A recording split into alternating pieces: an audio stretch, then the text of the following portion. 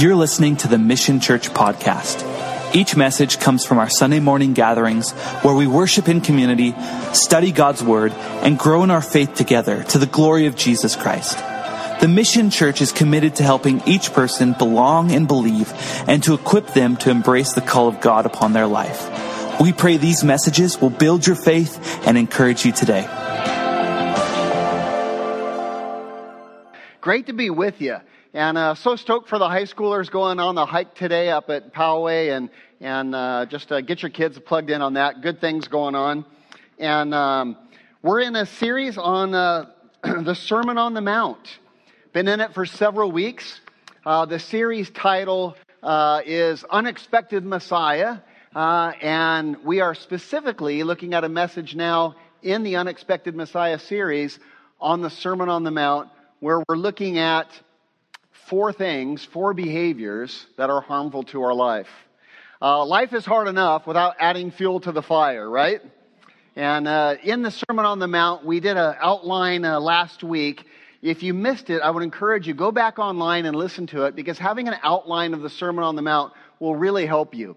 Jesus starts off, there's 7 points in his sermon. I'm not going to go into them again this week, but having that outline really helps. He starts with the values of the kingdom and says, this is what our kingdom is all about. And then he tells us, here's your role in the kingdom. And anyway, today we're on the 6th point of his message. And the 6th point of his message is these harmful behaviors. His 7th point is helpful behaviors. We'll look at that next week. But here today we're talking about harmful behaviors. And last week we looked at the first 2 of the harmful behaviors. And we looked at what Jesus said. The first and most number 1 harmful behavior was that we would have treasures that are inappropriate treasures. Having inappropriate treasures in our life, having wrong treasures in our life. These harmful behaviors that we're looking at, they're not behaviors like, oh, well, I gave my life to Jesus all those years ago and now I'm done with all that stuff. No. These are harmful behaviors that just spring up in our life over and over and over again. And Jesus could have talked about a million things that are harmful for us, but in his divine insight, he chose 4 to say, I want you to be really careful about these. And the first one was having wrong treasures. We looked at that last week. Having wrong treasures. We're just prone to that, aren't we? We wake up and now we want this or now we want this. And we get these wrong things that become the master passions in our life. It's a common behavior for us. And you say, well, hey, what's the big deal? Well, we learned last week that these treasures affect our life, right? Our treasure controls our heart. Jesus said, wherever your treasure is, there your heart will be also. And then we kind of learn the anatomy of the soul. The heart controls the eyes. And your eyes, if your eyes get off track, if your heart is leading your eyes off track, we're in trouble. So our treasure controls our heart controls our eyes, and our heart was made to walk with God. That's what we were created for. And nothing else will satisfy. And so we looked at that last week. That was the number 1 harmful behavior that he gave us. Only Jesus can satisfy our life, and if we have wrong treasures, our eyes will be valuing wrong things, and our heart will be in the wrong spot. The second one that we looked at was worry. And I find it amazing that 2,000 years ago, Jesus knew this. He knew that today we'd be worrying about tomorrow. And he says, hey, don't worry about tomorrow. Look at the fields. They are clothed with the lilies of the field. They're just clothed with these beautiful flowers. Look at the birds of the air. They don't sow, they don't reap, but your heavenly Father takes care of them. Are you not more important than all of those things? And the obvious answer is yes. And he says, then don't worry about tomorrow. I'll take care of you. So we looked at that in depth last week. If you want to go into that more, you can turn back and look at that. But today we're going to be moving into the 3rd harmful behavior that Jesus gives us. You know what it is? It's having a critical spirit. It's being judgmental. And he says, hey, caution, man. It's a harmful behavior. Beware. We're all prone to it. None of us are immune. Doesn't matter if you're a pope or a pastor or a pauper or whatever. I mean, just we're all prone to this, right? To have a critical spirit. And we're going to look at what Jesus has to say about that. The communion table is set. We're going to partake in communion together later today after the service. Really excited to do that together. If you are at home, I would encourage you, get your Bibles out now, get your note pens out now, and get your... open up the fridge and get some juice and some bread and be ready to have communion at home with us. And I'm really looking forward to partaking communion together. Let's pray, though. Let's bring our hearts before the Lord as we open up His Word. Jesus, what an amazing Savior you are. And Lord, this Sermon on the Mount that you preached some 2,000 years ago, it is still the most life-profound, life-changing, life-powerful words that we could ever study. And Lord, we are gathered together in your house, and you made this promise that wherever two or more are gathered, there you are in the midst. Lord, how great it is to have that promise to hold on to, knowing that your presence is here with us. Lord, what a joy and what a blessing to be gathered in your house and to see your church filling up again. And Lord, may you bring us all back into fellowship. We need it. And Lord, right now as we open your word, we pray that you would speak to us and allow our eyes to see the wonderful things that you have for us today. Thank you for this profound message. And as we look at these harmful behaviors, Lord, may you really help us understand exactly what you were trying to communicate by your Spirit to our hearts, personally and individually. We ask it in Jesus' name. And everyone said, Amen. Well, let's read the passage. Matthew chapter 7. If you need a Bible, the ushers will give you one. Just raise your hands. And Matthew chapter 7, find your spot at verse 1. Matthew chapter 7, verse 1. And if you're there, give me a big amen. Amen. All right, let's read together. Judge not, that you be not judged. Yeah, Jesus is saying, hey, be careful of having a critical spirit of others. Judge not, that you be not judged. Don't judge others, that you don't be judged by others. Verse 2. For with the judgment that you judge, you will be judged. And with the measure you use, it will be measured back to you. And why do you look at the speck in your brother's eye, but do not consider the plank in your own eye? How can you say to your brother, let me remove the speck from your eye, and look, a big honkin' plank is in your own eye? Big honkin' isn't in there, by the way. I just added that in. But you know what I see in this? Jesus was funny. This was funny. I mean, that was a funny point he just made. Imagine the imagery of that, right? Jesus was a carpenter. He knew what it was like to get a speck in the eye. And he goes, hey, why are you walking around with a big honking telephone pole in your eye, trying to get a speck out of someone else's eye? That's just funny. I love Jesus' humor. Verse 5, you hypocrite. First remove the plank from your own eye, and then you will see clearly to remove the speck from your brother's eye. Do not give what is holy to the dogs, nor cast your pearls before swine, lest they trample them under their feet and turn and tear you to pieces. Some great instruction there, and here we're going to look at the first one, the third behavior in Jesus' series here on these four things that are harmful for us. It's being judgmental of others. And I wonder what you're doing, what you're thinking, where's your heart right now when you hear this third behavior? Some of you are thinking, I don't think I'm that judgmental. I don't think I'm that critical. Can I tell you something? Jesus made this one of the four when there could have been a million things to talk to us about, because we all have a critical spirit. All of us here have a critical spirit. It's just our nature. I hate to say it, it's our sin nature. Right? It's just who we are. Jesus is reminding us. He's saying, look, you have a tendency to be critical, and I want to talk to you about it. We're prone to be critical of a lot of things. We're prone to be critical of our boss, of our neighbor. As parents, we're prone to be critical of our kids. We're prone to be critical of our friends. We're prone to be critical of our leaders, of our governing officials. Oh, we just have no problem giving out a full measure of how we feel about something. We're just prone to be critical. And Jesus says, don't do it. It's a harmful behavior. Instead, be gracious. Be gracious. Why?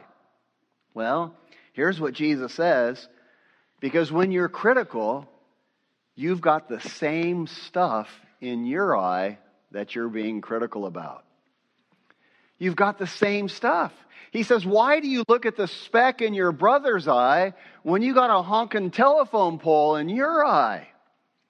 And in the Greek, the words speck and beam were of the same substance, right? It's like a splinter and a telephone pole. It's the same thing.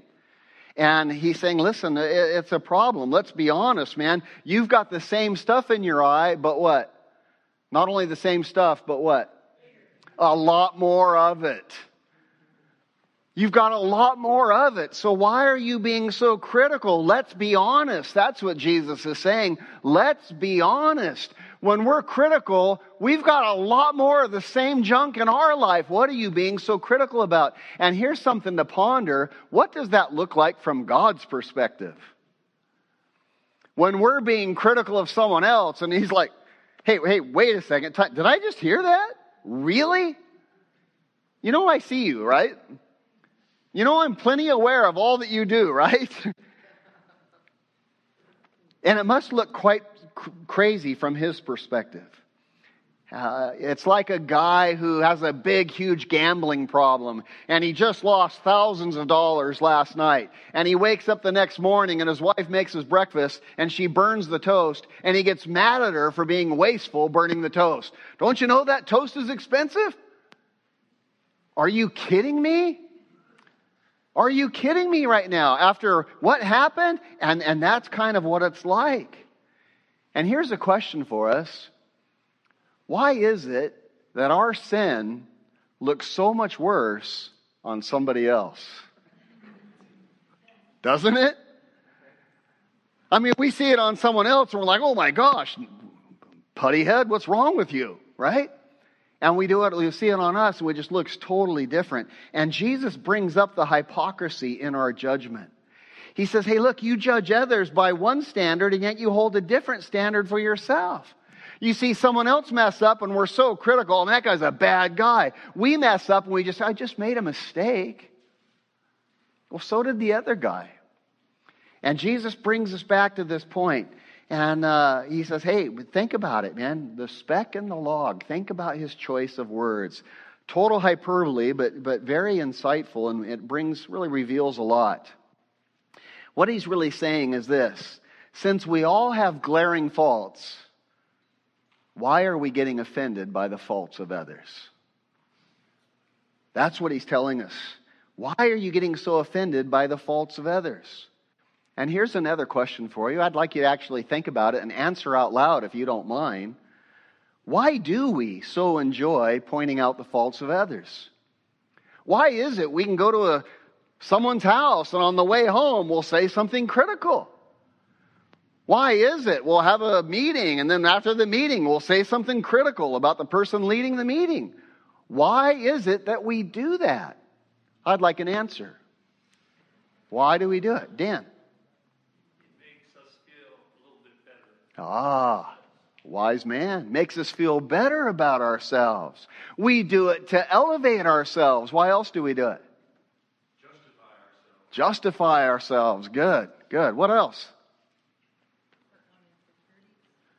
Our own insecurities. Yeah. We know that we're not what we should be, and we need to try.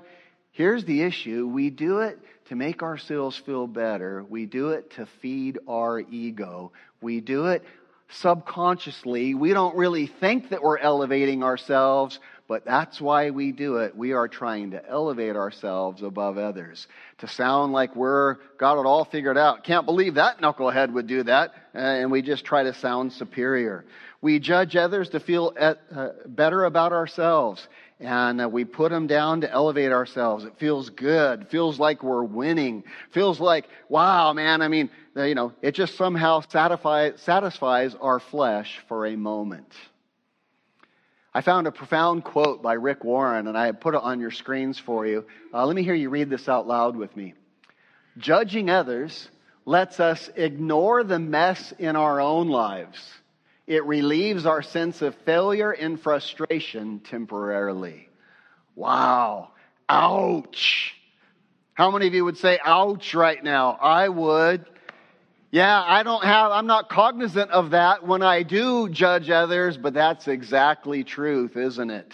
No wonder Jesus used a little hyperbole, humor.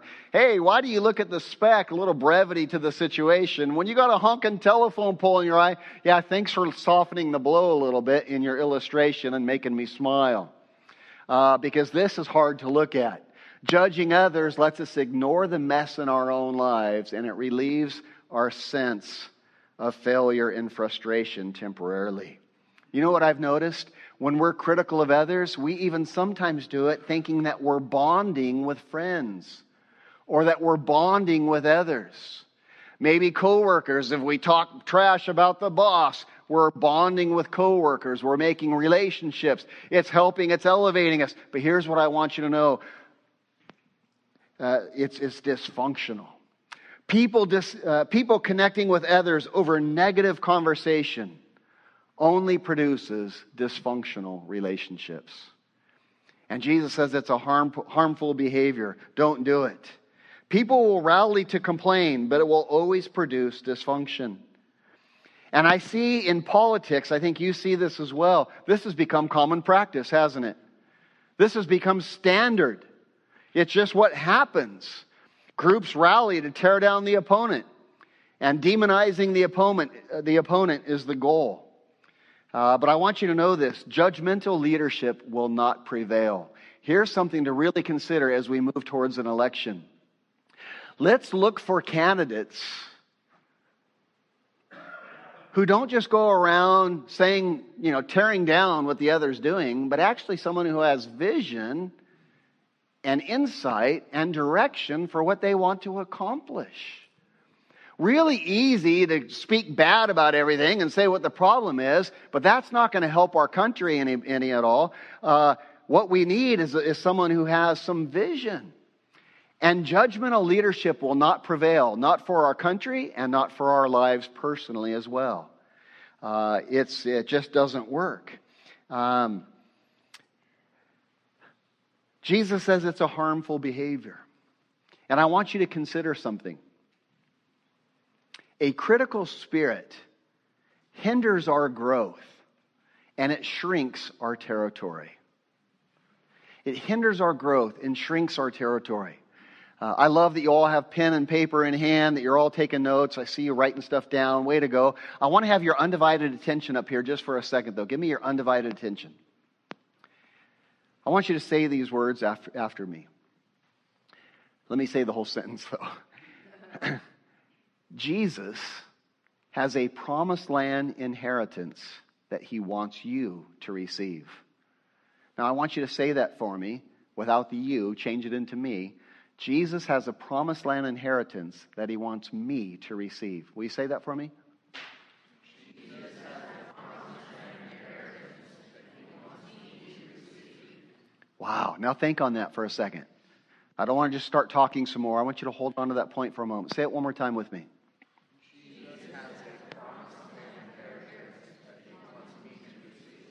That's amazing. That's an amazing truth. When God led the children of Israel out of Egypt, he had somewhere for them to go. He had a land for them. And can I tell you something? When Jesus saved you from the world and saved you from your sin, he did it for a reason. He's trying to take you somewhere. He has a promised land inheritance for you in this life that he wants you to walk in. He has a land that he wants you to expand your borders and to grow your territory so that you have more influence. You're touching more lives. You're helping more people. You're expanding your territory.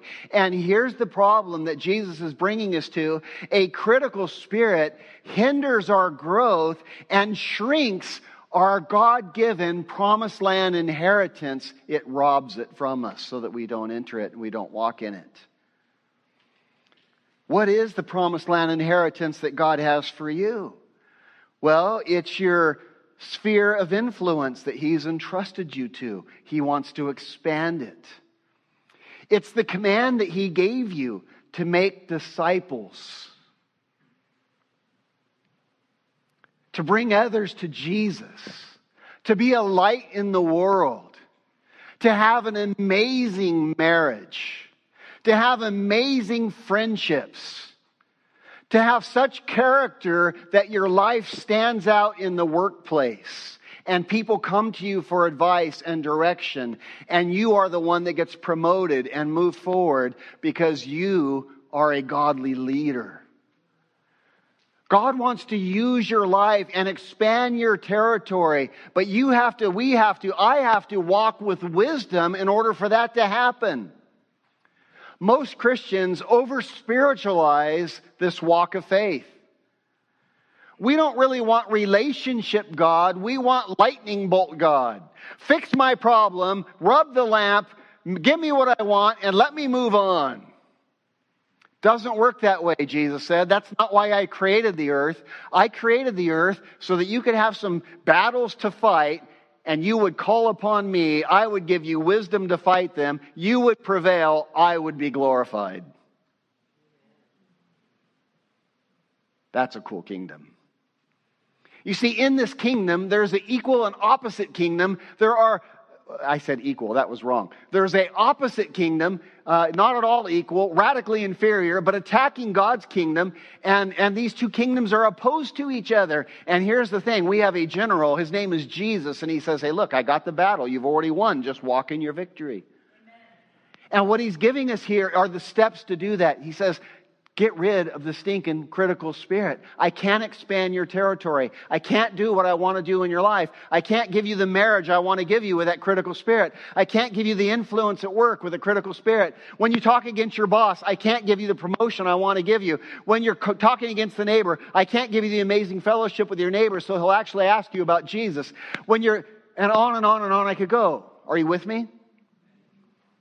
He wants to expand our territories. And a judgmental, critical spirit diminishes our territory. It shrinks our influence. Our relationships become more shallow and dysfunctional. Our influence diminishes. Our opportunities decrease. And you know what? Our world becomes small. Let me ask you, Christian, how long have you been a Christian? Answer to yourself. Give a real number in your mind right now. Give a real number. How many years has it been? How many disciples have you made? How many are following you? How much influence do you have in other people's lives? The Great Commission, it's not a great suggestion. It's a great commission. Go into all the world, teaching them to obey and to observe all the things that I have commanded you. And lo, I am with you even unto the end of the age. I'm with you in all things. I want to use your life. I want to expand your territory. Ladies, I want you discipling young girls. I wish you could see what I see. When I look out on you, I know the gifts you have. Use them for the glory of God. And a critical spirit hinders that from happening. It reduces, it diminishes, it hinders our growth, it shrinks our territory. There are 3 serious consequences of having a critical spirit. 3 serious consequences. They're not going to be on your screens. You don't have to write them down. They'll resonate with you. If you want to write them down, you can. It doesn't matter. But here they are. Hey, in close relationships, do you know what a critical spirit will do in close relationships? Family relationships? A critical spirit will crush intimacy. It will destroy intimacy. Do you know what happens? Think about when you met your loved one, your spouse, if you're married. If you're not married, think about when you met the person you're in love with. If you're not in love, think about the last time you were. Think about what it was like. Oh, there she is. Wow, she's gorgeous. There he is. I think he's looking at me. I think there's interest.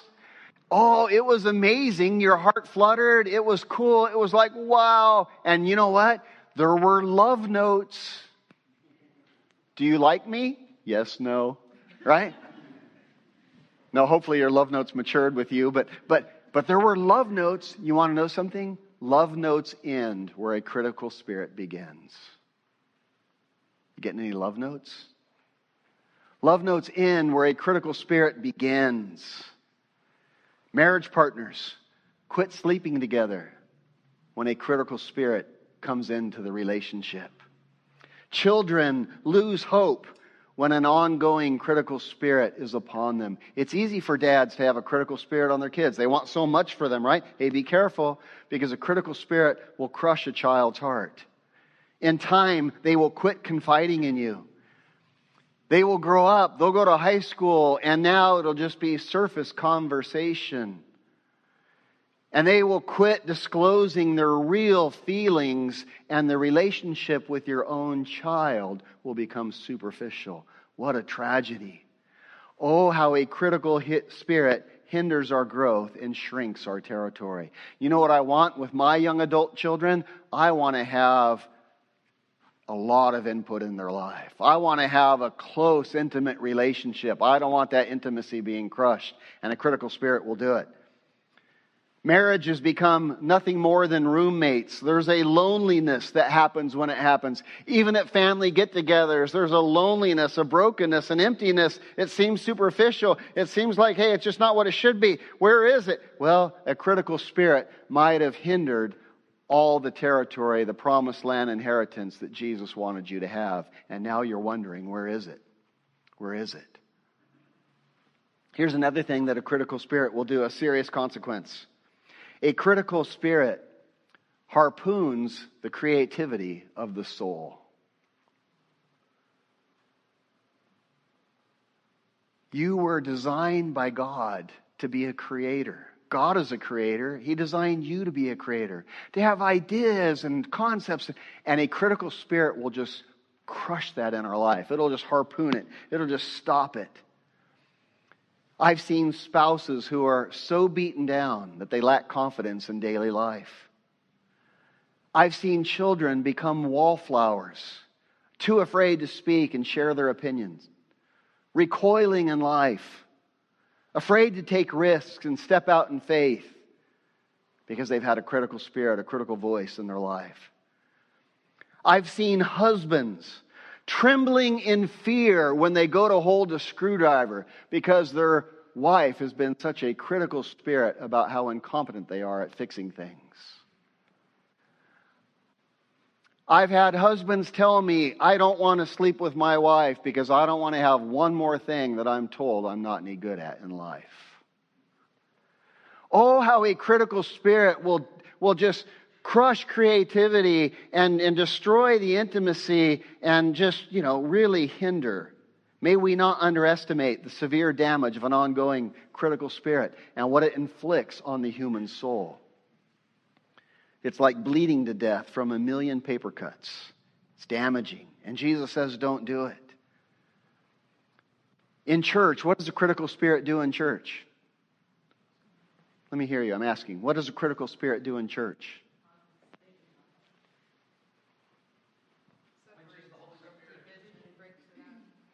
Division. Well, legalism. Good answers. You know what the number one problem that a critical spirit will do in church? Oh, the music's too loud. Oh, they're not serving coffee. I mean, we're back and there's COVID and no coffee. What the heck? Where's the donuts? Where are the donuts, man? I want the donuts. I want the coffee. I'm so with you. I walked by the little aisle today. I remember the days where there was donuts right there. You know what a critical spirit will do in church? This is painful. It will quench the work of the Holy Spirit in our life. Wow. It'll quench the work of the Holy Spirit in our life. And then there will be legalism. There will be division. There will be a break of unity. There will be little factions here and there. There will be splinters. There will be... You say, well, want me to show you how it works? Do you remember when Mary anointed Jesus with a pound of spikenard? A pound of spikenard, we're talking 70 grand in modern day equivalent. 70 grand. And she takes this pound of spikenard and she just comes and worships at his feet. She was led by the Holy Spirit. She wasn't fully cognizant, even though Jesus taught it, I'm going to the cross. It was a matter of days before he went to the cross. It was Spirit-led.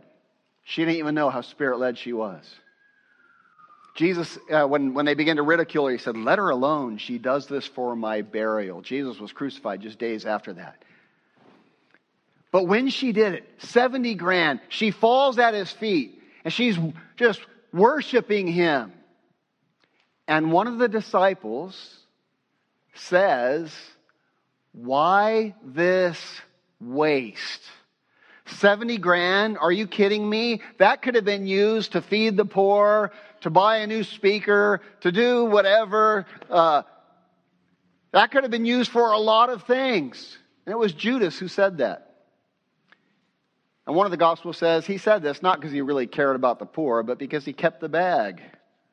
And he would often take from it. And he brings out this critical spirit. And here's my point. What happened in the room once he said, why this waste? There was this fragrance that went out in the room. Everybody could smell it. What's that smell? What's that going on? It smells beautiful. Oh, they're worshiping. That smell is coming from worshiping at Jesus' feet. It's filling the whole room. And then all of a sudden a stink bomb went off. The stink bomb, a critical spirit. Why this waste? And what happened when that stink bomb went off? What happened to everybody else? What did all the other disciples say? Yeah, that's right. Why this waste? I agree, Judas. Well, we could have done a lot of things with that. Are you kidding me? And you know what happened? It hindered the work that the Holy Spirit was doing in their lives. Without a critical spirit, they would have had a better understanding of what Jesus was doing and what was happening in their life spiritually as they moved towards the cross. But because there was a critical spirit, what happened? It just quenched the work of the Holy Spirit. That's what happens in a church. One of the healthiest gauges that I look at to how well and how healthy our church is doing, how effective our ministry is, are a couple of things. Number one, how you show up with your Bibles. Pen in hand, paper in hand, taken in hand, you're hungry. That's a good sign. The second thing I look at is this, how you treat each other. It's just a clear indication of the health of the church. Jesus,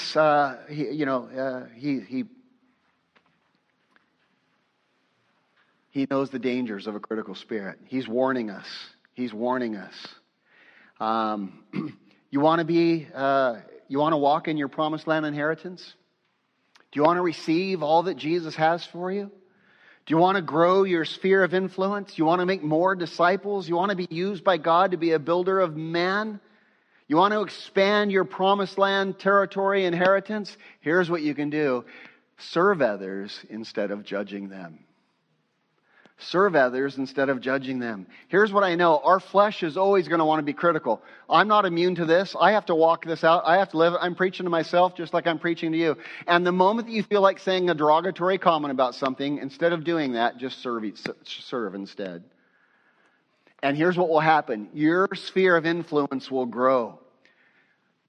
Your leadership will grow. Here's what Jesus taught. He taught it repeatedly. He said, to whoever has, what? More will be given, and he will have an abundance. To him who does not have, even what he has will be taken away. What's that? Yeah, Jesus wants to pour into us. He wants to expand our ministry, our territory, our influence. And he's looking for those who will walk faithfully in what he's given us. There's a man in the church, a great friend of mine. I so respect and admire this man. I come to him frequently for advice. And recently I was with him, just last week I was with him, and something came up. There was a businessman who made a serious mistake. It was quite costly. And it could have been to our advantage to capitalize on this mistake. And as we were discussing it, this man said, you know what? I've made so many mistakes in my life. Let's just show some grace. Let's just show some forgiveness. And you know what I thought? I thought, man, I love having this man in my life. No wonder I go to him for wisdom. Without him even knowing it, it just resonated in my heart and it just said, this is the right guy to be hanging out with. Here's what happens when we put away a critical spirit. We can then walk in the power of the Holy Spirit and God will expand our territories, our borders. You will have more influence. Who's following you? Are you a disciple maker? Are you pouring into lives? Is your life being used? Are you telling others of the good news of Jesus? Here's how to grow. Here's how to expand your territory. Serve others instead of judging them. Look at Proverbs 17 on your screen. It says a lot about this. Look at this. Proverbs 17:9. Please, on the screens. Read this with me if you will. He who covers a let's try again because I can't read. He who covers a transgression seeks love, but he who repeats a matter separates friends. Wow, I saw that in my friend who just brought out that profound truth. This is a good way to handle this right here. It spoke to me. And I thought of this verse. I thought of the verse in Romans where it says, love works no ill to its neighbor. Therefore, love is the fulfilling of the law. Yeah, we could have taken advantage of something, but hey, no, let's just cover it. You know how many times I've messed up? He said. I was like, wow, it's good. It's good. Look what Ephesians says about this. Ephesians chapter 4. This is verse 29. Read this with me, church. Let no corrupt word proceed out of your mouth, but only what is good for necessary edification, that your words will be an encouragement to those that hear them. What's that? Yeah, instead of going around and criticizing, and let me just tell you, there's a lot to criticize. We can find fault in everything. Well, this person has fault. I don't like them anymore. This person has fault. I can't believe they did that. He says, instead of doing that, don't let those kind of words proceed out of your mouth, but instead speak words that are good and necessary for edification, that your words will be an encouragement to those that hear him. What's he saying? He's saying, hey, listen, expand your territory by serving others instead of judging them, and God will just continue to grow you and build you. Just amazing. You know what I've learned in life? You know what I've learned in my garden? Anyone can kill.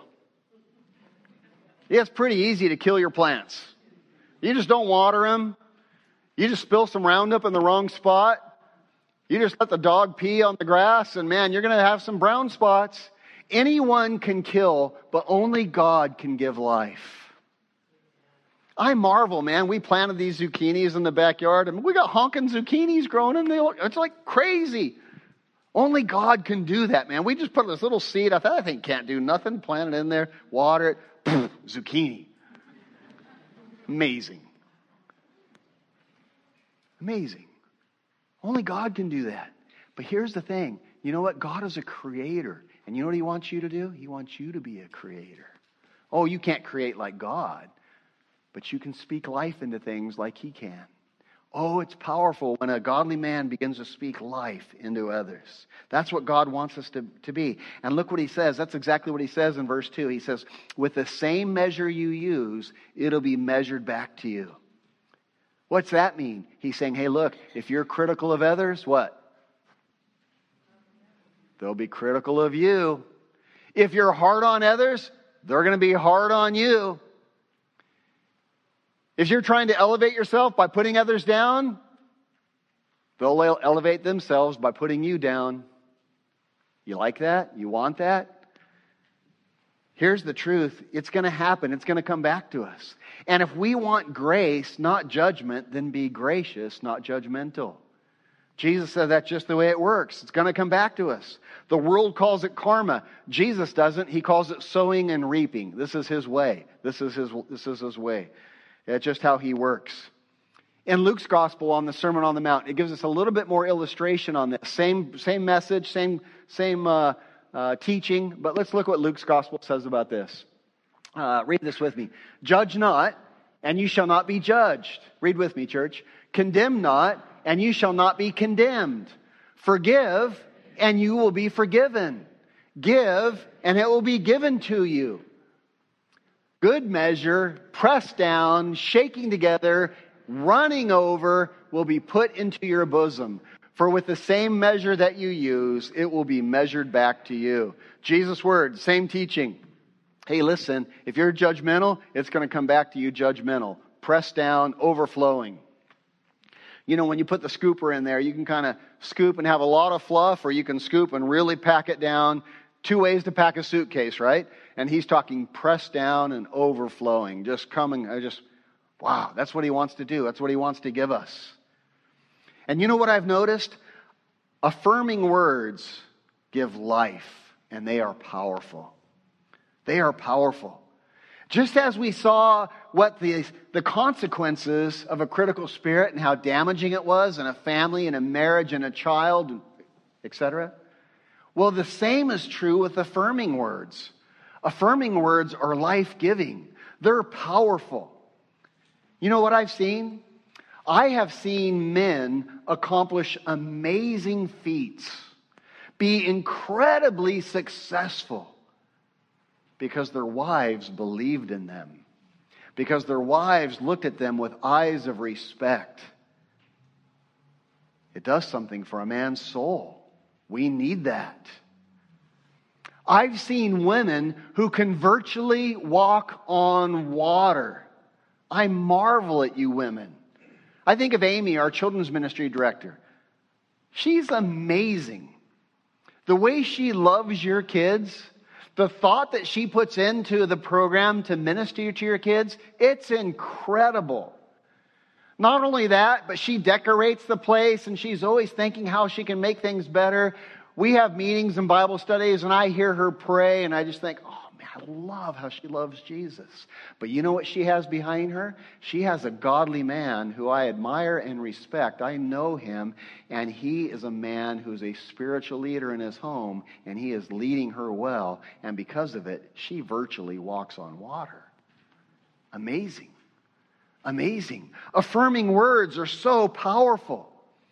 I've seen leaders who build teams who accomplish amazing things. Why? Because they're so talented? No, because they affirm the gifts and the talents of the people in their team.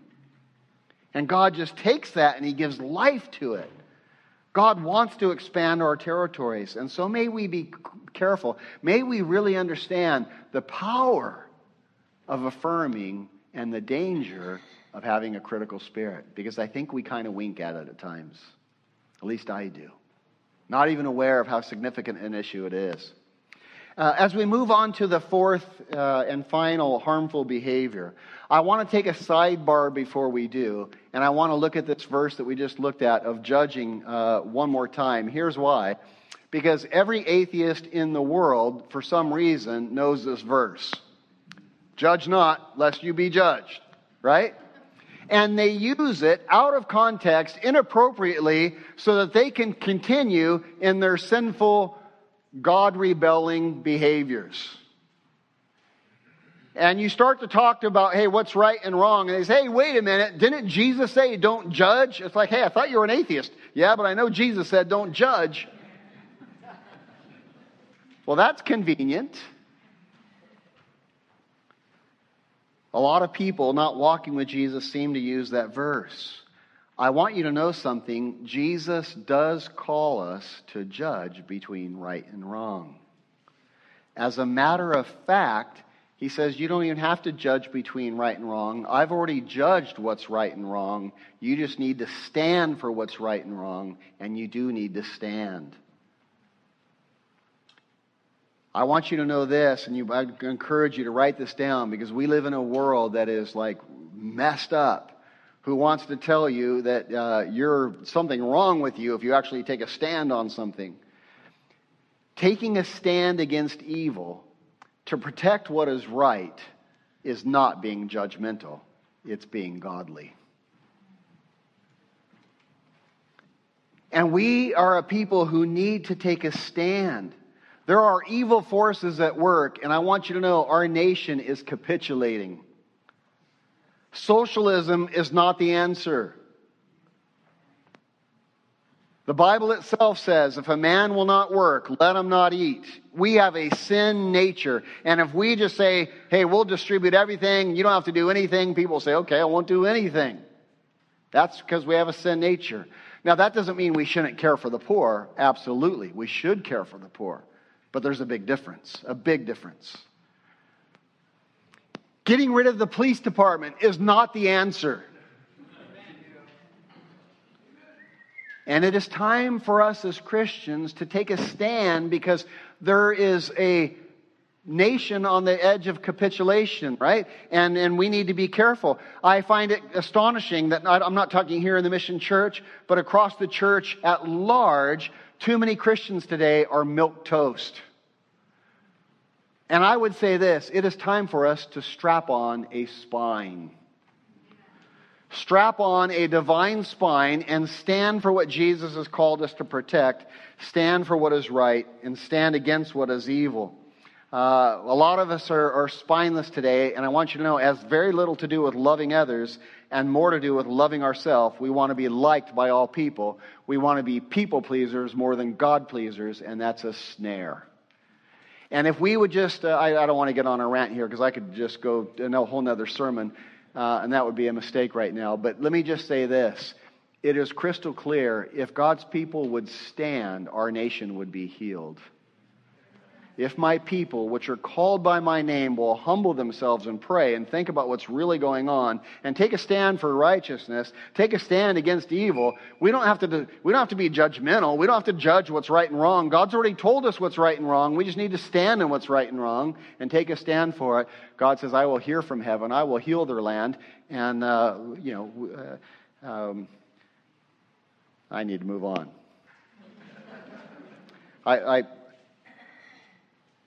Do you not worry when you open the newspaper, right? Isn't it like, what the heck's going on? And Jesus said, don't worry. He said, stand. Stand instead of worry. So let's move forward in that. So let's move to our fourth harmful behavior. Then we'll take communion. Number one, wrong treasures. Hey, be careful what you're treasuring. Prone to it. Every day I'm prone to treasure the wrong thing. Just realign. Number two, don't worry about tomorrow. Jesus takes care of things. You just keep your eyes on Him. Number three, don't have a critical spirit, man. Don't be so judgmental. Just speak affirming words. Be a builder of life. Inherit all that God has for you. And number four, you want to know what it is? Wow, it's an interesting one. Don't cast your pearls before swine. Don't cast your pearls before swine. Let's read it together. Verse 6. Do not give what is holy to the dogs, nor cast your pearls before swine, lest they trample them under their feet. And everybody read this together with me. And turn and tear you in pieces. Interesting. Casting your pearls before swine. What does that mean? What does it mean to cast your pearls before swine? Some commentators will say that the swine are actually the Gentiles, and I would say nonsense. Jesus wanted the Gentiles saved. As a matter of fact, at Pentecost, the Gentiles got saved, so the swine can't be Gentiles. What does it mean then? What is Jesus saying? Here's what Jesus is saying. He's saying, don't take what is true. Don't take what is holy. And don't do something that is true, but not wise or effective. Don't do something that is true, but not wise or effective. You say, what do you mean? Here's what I mean. Well, it would be true to stand up in the middle of an airplane and say, Jesus Christ died on a cross to save sinners, and you're all going to hell if you don't repent. That would be true, but what? Not wise. It would be foolish. And it would actually cause more damage than good. It would repel people from Jesus, not bring people to Jesus. You are casting pearls before swine. It's taking something that is true and using it in a way that is foolish and not wise. It's inapropos. And there are a million examples I could give you. Ecclesiastes says that there is a time for every purpose under heaven. There it is on your screens for you. It was a great song in the 60s, right? To every time there is a season, turn. A time to embrace and a time to refrain from embracing. A time to love and a time to kill, a time to love, a time to hate, a time to... That's Ecclesiastes chapter 3. Best poetry in the world, in the Bible. Most eloquent poetry, and it's profound, right? They write songs over it. The Bible says to everything there's a season. We have to make sure that we do things in the right season. You know what does it mean to cast your pearls before swine? It's giving counsel to someone who doesn't want it. You know what you're doing? You're casting pearls before swine. It's trying to help someone who doesn't really want to get well. Do you know what you're doing? You're casting pearls before swine. And if you do it, you know what will happen? Jesus says they'll trample your pearls and they'll turn and they'll attack you. I've had it happen to me more times than I can count. And Jesus says, be wise. Be wise. You'll wear yourself out. They'll turn and trample you, so back off. Trying to have a relationship with someone who continues to manipulate and attack you is casting your pearls before swine. You're enabling bad behavior. Don't enable it. We do it a lot of times with our kids. And Jesus is saying, hey, don't do it. It's dangerous. One of the hardest things for me in counseling is trying to obey this command. Knowing what I can give right now and what I can't give right now. Jesus did this amazingly well, obviously. But do you remember when he was tried and arrested, the night he was betrayed and arrested, and they brought him to trial? They first brought him to Annas, right? And then to Caiaphas, the high priest. And then from Caiaphas, where did he go? He went to Pilate, spoke a few words to Pilate, and then Pilate sent him where? To Herod. And the Bible tells us that when Herod heard that Jesus was coming, the Greek is really emphatic. He was giddy. He was overjoyed to see Jesus. Here's a king with a lot of power, a lot of influence, and he's excited to see Jesus. You would think that'd be a good thing. I can't wait to see Jesus. The Bible tells us that Herod said, I've heard all of the things that he has done, and I've been waiting a long time to meet him. Wow, that sounds really good. And so he's giddy. He's excited. He's just like amazing. He's prepared. He's waiting. He's looking out the window. Is he here yet? Is he here yet? He's searching and looking for Jesus. Jesus shows up. And what happens? He doesn't speak one word to him. Herod asks all kinds of questions, and Jesus doesn't speak one word. Why? Why? Why? Because he won't what? Cast pearls before swine. You see, he was all excited. It had the look of wanting help. It had the look of all the right thing. But here's the issue. He wanted to see Jesus because he wanted to see a miracle. He wanted to see Jesus do something amazing. He wanted to be entertained. He was bored with all the dancers. He wanted a new performer. And Jesus said what? I'll have no part of it, thank you. And yet he stood before Pilate,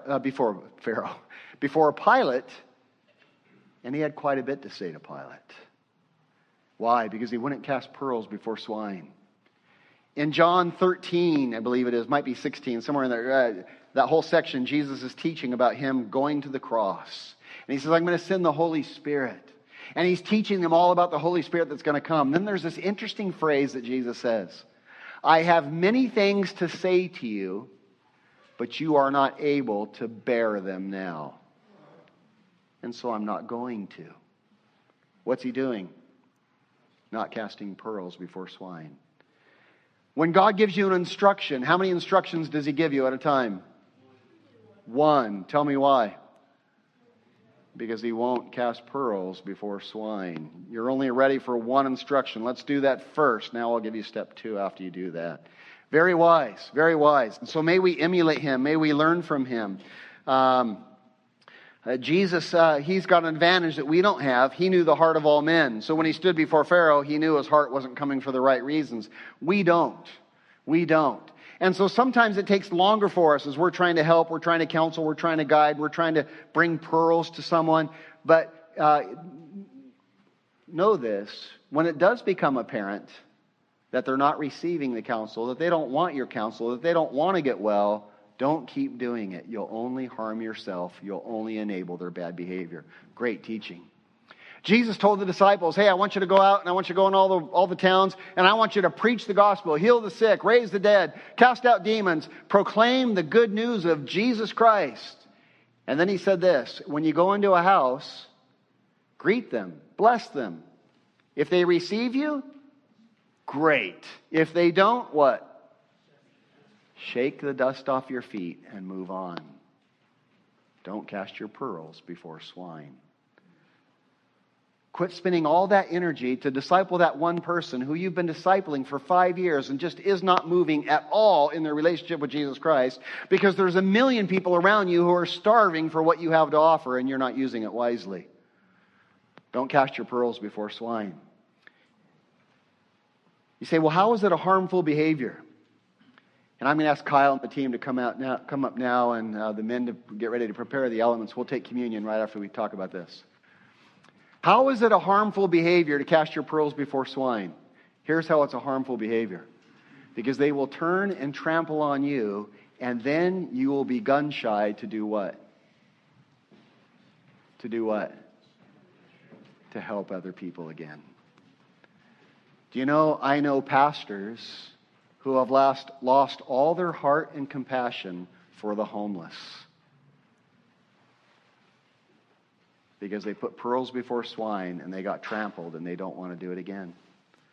I know pastors who won't do counseling anymore because they got trampled, they got hurt. And that's a tragic place to be. That's a mistake. And don't let your heart get hardened by getting trampled. So be wise. May we be wise. And may we hold on to these amazing words that Jesus has given. Not having wrong treasures. Not worrying about tomorrow. Not having a judging, critical spirit, and not casting our pearls before swine.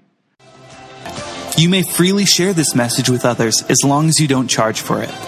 Support for these broadcasts comes from your generous donations that allow us to give away our materials for free. To participate with us, please visit our website at themissionchurch.net. God bless.